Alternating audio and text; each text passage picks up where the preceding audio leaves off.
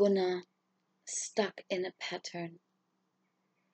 Gunnar can't find comfort in his own skin, in the body of a boy, in his identity, in contrast to his sisters. He's overwhelmed and enraptured by womanhood.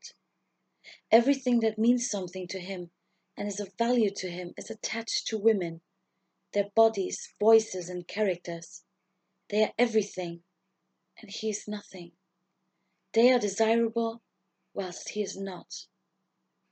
He thinks that, in the eyes of women, he lacks something, to attract them, to keep them close, to make them love him.